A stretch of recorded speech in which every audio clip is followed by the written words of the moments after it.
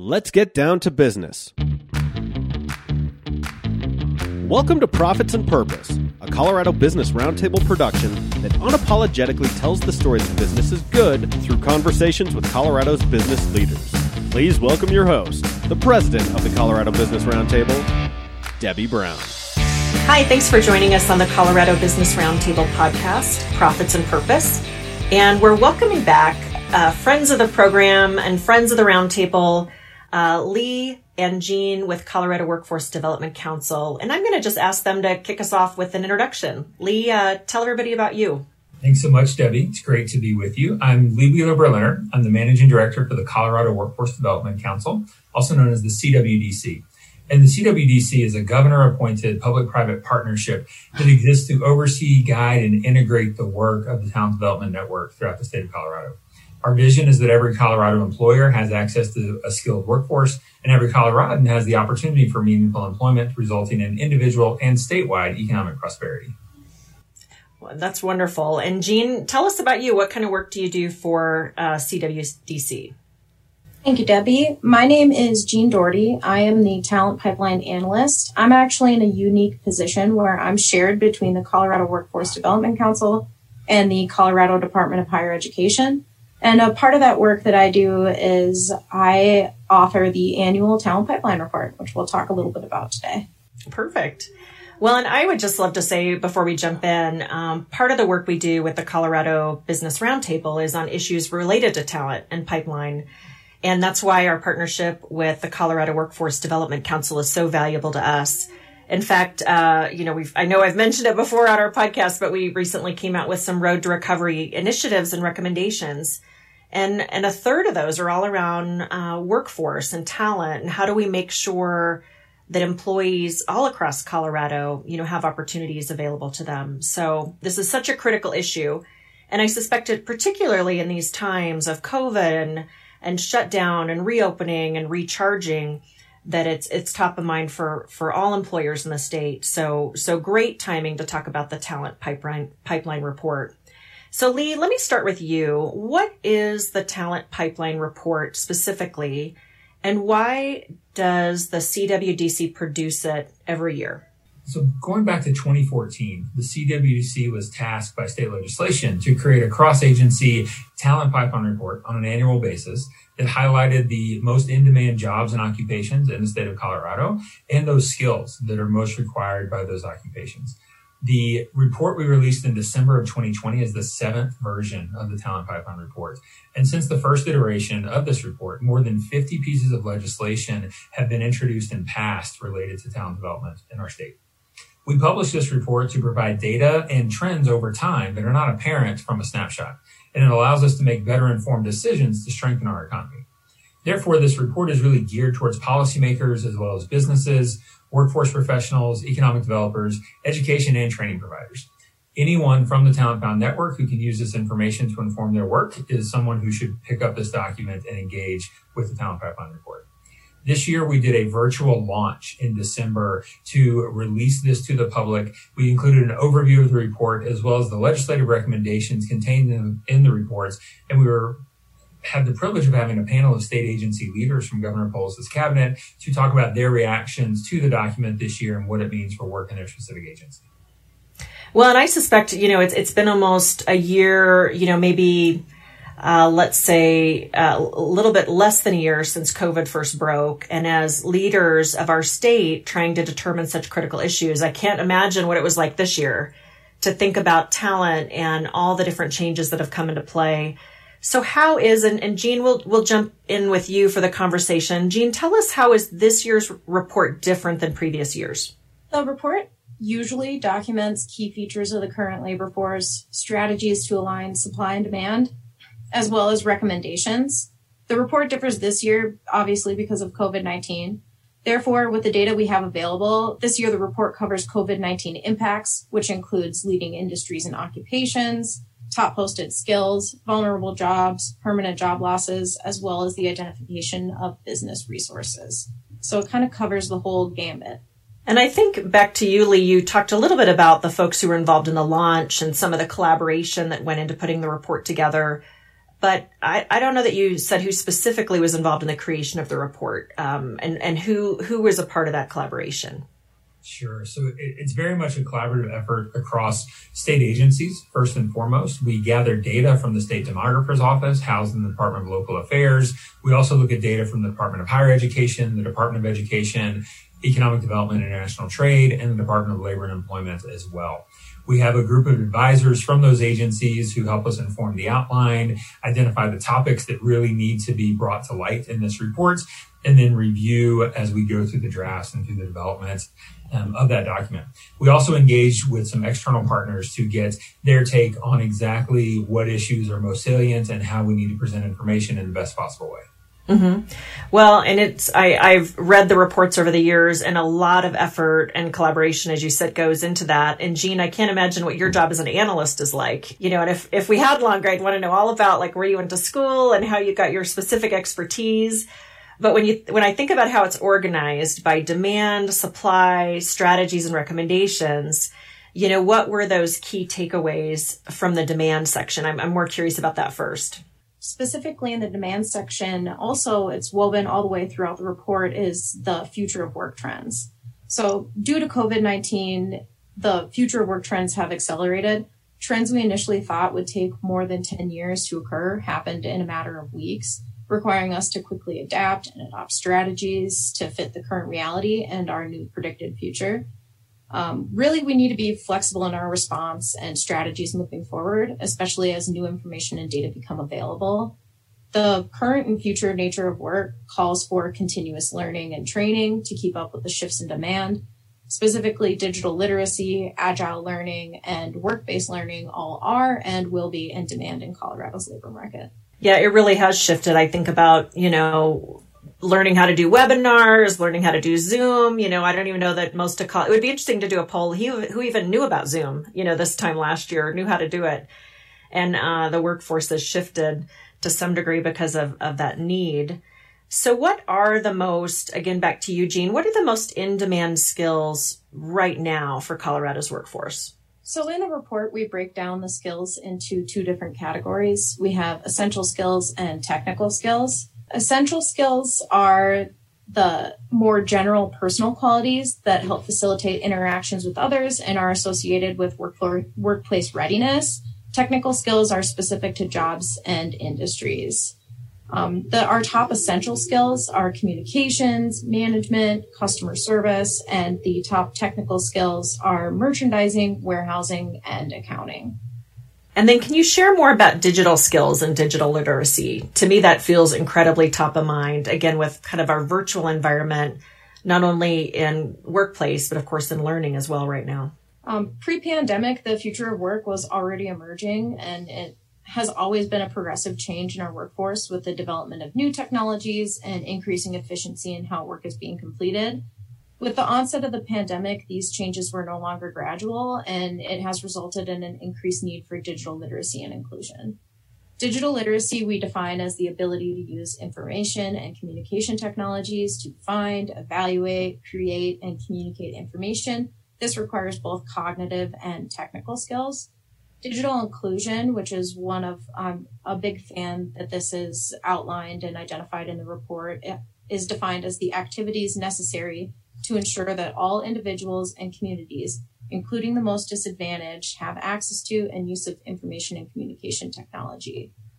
The reason this is important because in the last 10 years, demand for jobs requiring medium and high digital skills has increased, and jobs vulnerable to displacement or significant transformation due to technology are disproportionately concentrated among people of color, those without college degrees, workers under the age of 34, and over the age of 50. Yeah, I'm even thinking of, when we think about the most disadvantaged, we just added Lloyd Lewis to our board, who's the CEO of ARC Thrift Store, and they do some incredible work in the community in terms of training Coloradans with mental and physical disabilities. And this could be a really interesting playbook for him as he keeps expanding those opportunities more and more.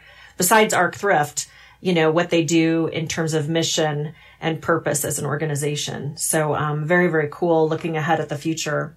So Jean, another follow-up question for you. So the talent Pipeline also shares, the Talent Pipeline report, also shares top jobs.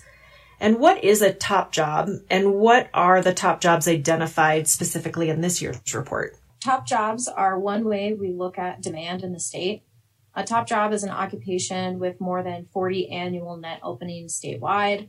The job has an above average growth rate over 10 years, which is about 10% job growth over 10 years, and a good wage. A good wage is where the top jobs are broken down into two different tiers. Tier 1 is a living wage that can support a family of 3, and that's with 2 adults, 1 that's working, and a child, and that wage is $25.88 an hour. Tier 2 is a living wage that can support an individual adult, and that is $13.43 an hour. The highest growth top jobs really fall into 3 different categories that I'm seeing, and that's computer and mathematical, educational instruction, and healthcare occupations. Examples of these occupations include information security analysts, nurse practitioners, and post-secondary teachers in subjects like engineering, biology, business, and psychology. And it almost begs the question of, a little bit more information about Colorado's labor market in general. We're fortunate. We end up, through the Colorado Business Roundtable, we get to have some collaboration meetings with other roundtables across the country. And I always think about how, oh my gosh, we're a top 5 state in almost every metric. And some of the problems these other states have, we don't have. Of course, we have our own unique set. But in terms of labor force, what can you tell us about how Colorado ranks and some other information about Colorado? In 2019, Colorado actually ranked 5th in labor force participation. So you were spot on saying ranking 5th or in the top 5. We were just behind DC, Iowa, Minnesota, and Nebraska. Men and individuals with higher education are more likely to be in the labor force. And we are the 2nd fastest in growth of individuals 65 plus. So this really further highlights the demand for A, healthcare workers, and B, upskilling and reskilling people as we're really living and working longer. Well, first, I never want to be behind Nebraska, so we need to really work on that. That doesn't seem like the right state, right, in that metric.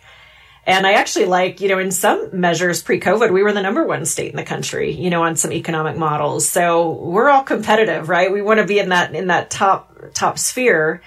But unfortunately, COVID has had some impacts as well, like it has with other states. And we've actually followed some data about how COVID has particularly impacted working moms, women in the workforce, and we've seen some interesting reports on that. But how, in your mind, Jean, has COVID affected labor participation? I'm really glad that you brought this up because since the onset of COVID-19, the overall labor force participation rate has dropped. And we've since climbed back up to almost pre-COVID numbers, but this may fluctuate as restrictions come and go. This drop is especially apparent for women. Overall labor force participation rate for women has dropped across all races and ethnicities. A recent economic release from the Bureau of Labor Statistics indicated that nationally, women's non-farm payroll jobs decreased by 156,000 in December. These women actually accounted for all of the 140,000 net non-farm payroll jobs lost in December, which is a really disheartening number to see. Prior to this startling statistic, McKinsey had actually released an article stating that the COVID-19 crisis has driven as many as 2 million women, particularly mothers of young children, to consider leaving the workforce and stepping back from their careers. So in short, labor force participation has decreased due to the pandemic, and it's climbing back up to pre-pandemic numbers. But women, specifically women of color, are being highly impacted by this pandemic. Yeah, and I feel optimistic that will fix itself to some degree. I mean, our belief is the ultimate stimulus is the vaccine and some level of consumer confidence. And then we'll start to see childcare centers, have kind of a reset, the education system have a reset, and provide that level of comfort, especially for working families, to be able to continue to have perhaps 2 wage earners in a household. And it's been, unfortunately, just a product of the pandemic. But I don't know if you feel some optimism that in the next year or 2 that'll reset to some degree. Yeah, I think that it's going to climb back up. And I think that number 1 is awareness of that this is happening. And number two is putting that awareness into action. And so I think that I've seen outrage and people discussing this statistic, and that's the first step for moving forward. So I hope the same thing. Yeah, well, we like having those conversations too. You know, what strategies can be put into place? In particular, folks will see some things come out with some partnerships we have regarding childcare and maybe some ways to really free up supply. Sometimes these things are just economic issues. You know, if supply and demand is out of whack, the childcare system isn't there to support working families. That's going to affect labor force participation. And in that same venue of we're all in this together, you know, how do we think about how to be problem solvers, even in the midst of kind of tough times? But I share your concern, Jean, with those statistics revolving women, especially minority women, and what can be put into place to add some additional help for them as we're moving our economy forward. So as you think, this is back to you, Lee, what are some of the strategies Colorado is currently using and expanding in terms of workforce? So the strategy section in the Talent Pipeline Report is one of the more robust sections, and I encourage people to dig in as they have the time to download that from our website. 4 items that I'll touch on now. The first is regional public-private partnerships that are led by business. We have a really strong model for sector partnerships in the state of Colorado. Since 2007, more than 30 of these industry-led regional partnerships have been launched and expanded that allows business to set the agenda for what they need to tackle in their community related to their talent pipeline, but also other barriers that they need to overcome together. So really allowing businesses to be the drivers and having public partners listen and understand how they can support those efforts has been a key piece of what makes Colorado work. Another strategy that we're promoting heavily right now as we recover from the pandemic and move forward is skills-based hiring. And this is a technique that allows industries to be more specific about what their hiring needs are. They can cast a wider net for filling a job, and it creates a more diverse candidate pool in the hiring process. So skills-based hiring can create better fits in employees and enhance the equity and diversity of a company as well. We also have strategies around upskilling frontline workers, specifically in the retail, food service, and hospitality industries. We have an initiative active in 2021 called Lives Empowered, which is providing resources to businesses to get their employees to be certified in specific areas, to gain new skills, and ultimately to grow. The retail sector is sometimes thought of as a dead-end industry, and we really look at it as a jumpstart industry. And those are careers that people can enter without any skills. They can learn a ton. They can develop and grow within that vertical and in that industry, or take those skills to a lot of different places as well. So there's great support happening now through Lives Empowered to support frontline workers. And lastly, I'll mention this focus on digital literacy and inclusion that was already touched upon earlier in this conversation. Demand for jobs requiring medium and high digital skills has increased, with 77% of all jobs requiring some amount of digital skills. And we know that 84% of small businesses use at least one digital platform in 2020.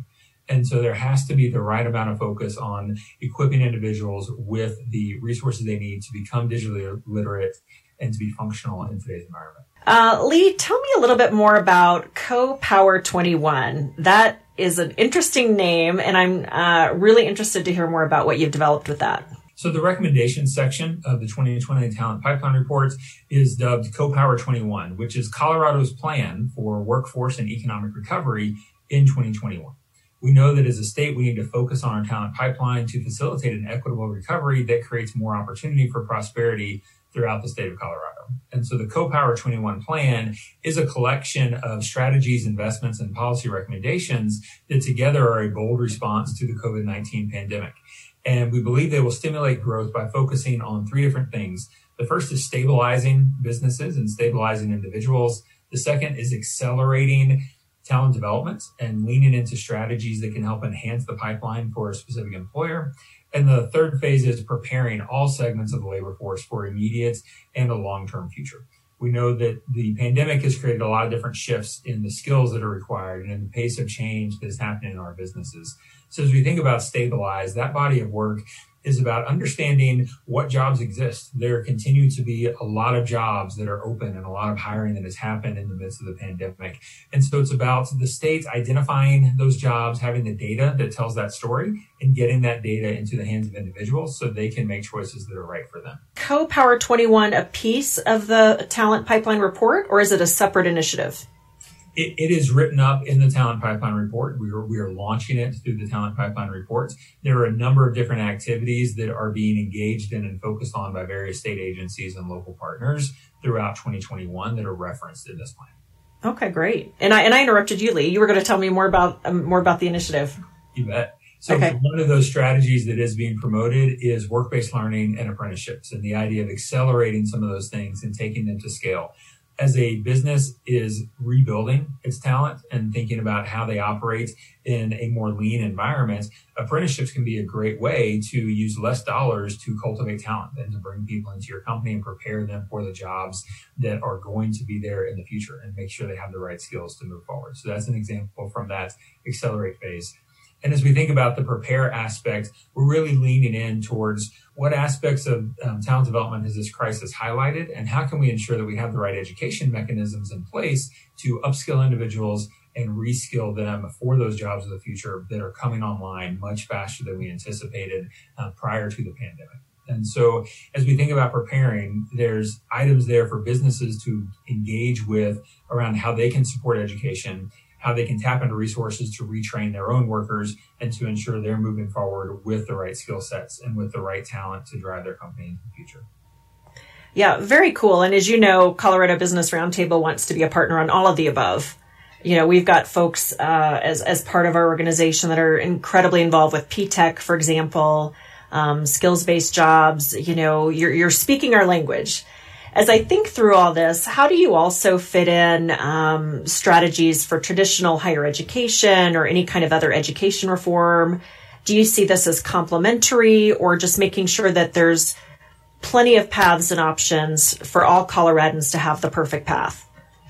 We see this work as very complementary, and the concept of skills-based hiring, as an example, does not mean that higher education is not important, and we would never advocate not to pursue higher education. What we want to paint is the picture of the continuum and what skills, what credentials, what degrees are necessary for specific jobs, and what occupations lead into other occupations and what credentials stack into other credentials. And so it really is a focus on ensuring that every Coloradan has awareness of the pathways that they can pursue, and they have the ability to start, and they have access to an on-ramp for whatever industry they want to go into and want to pursue, and they can get the right fit that's going to work for them and their lifestyle.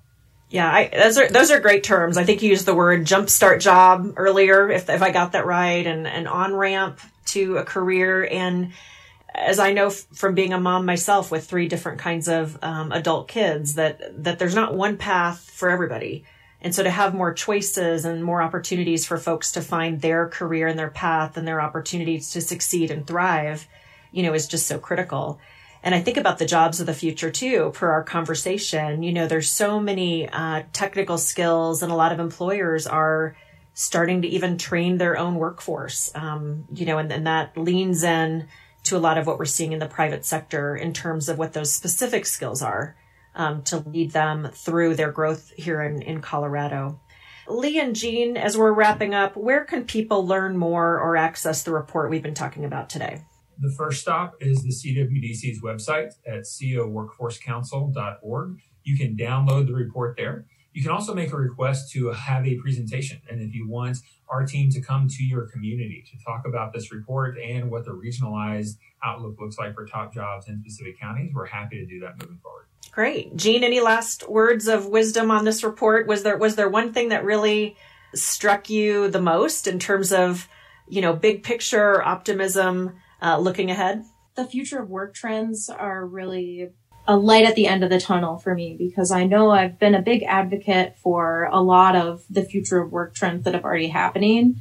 And now that they were expedited, it was able to bring to light where we really need to fortify our strategies and moving forward. I think another interesting aspect to me is when Lee was speaking earlier about different credentials and there's no one size fits all for a certain life circumstance. I think that all drills down to transparency of what's happening and knowledge about what's going on in the state. So I just want to echo that as well.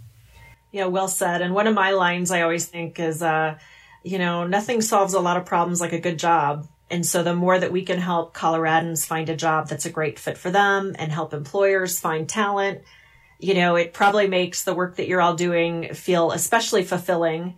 when you're helping to make all those puzzle pieces come together. So just want to thank you again, Lee and Jean with Colorado Workforce Development Council, having a conversation about the Talent Pipeline Report and the important work that these folks do in Colorado to bring us all together. And probably, if anything else, this year has taught us that we're all in this together. And Colorado has been strong before, and we're going to come out really, really strong thanks to the work of you guys and all that you bring to the table. So thanks so much for joining me. And this has been a podcast with Colorado Business Roundtable. This has been a presentation of the Colorado Business Roundtable. Be sure to check out all of our episodes on podcatchers everywhere at cobrt.com. Our technical producer is John Ekstrom at Deft Communications. Thank you for listening to Profits and Purpose.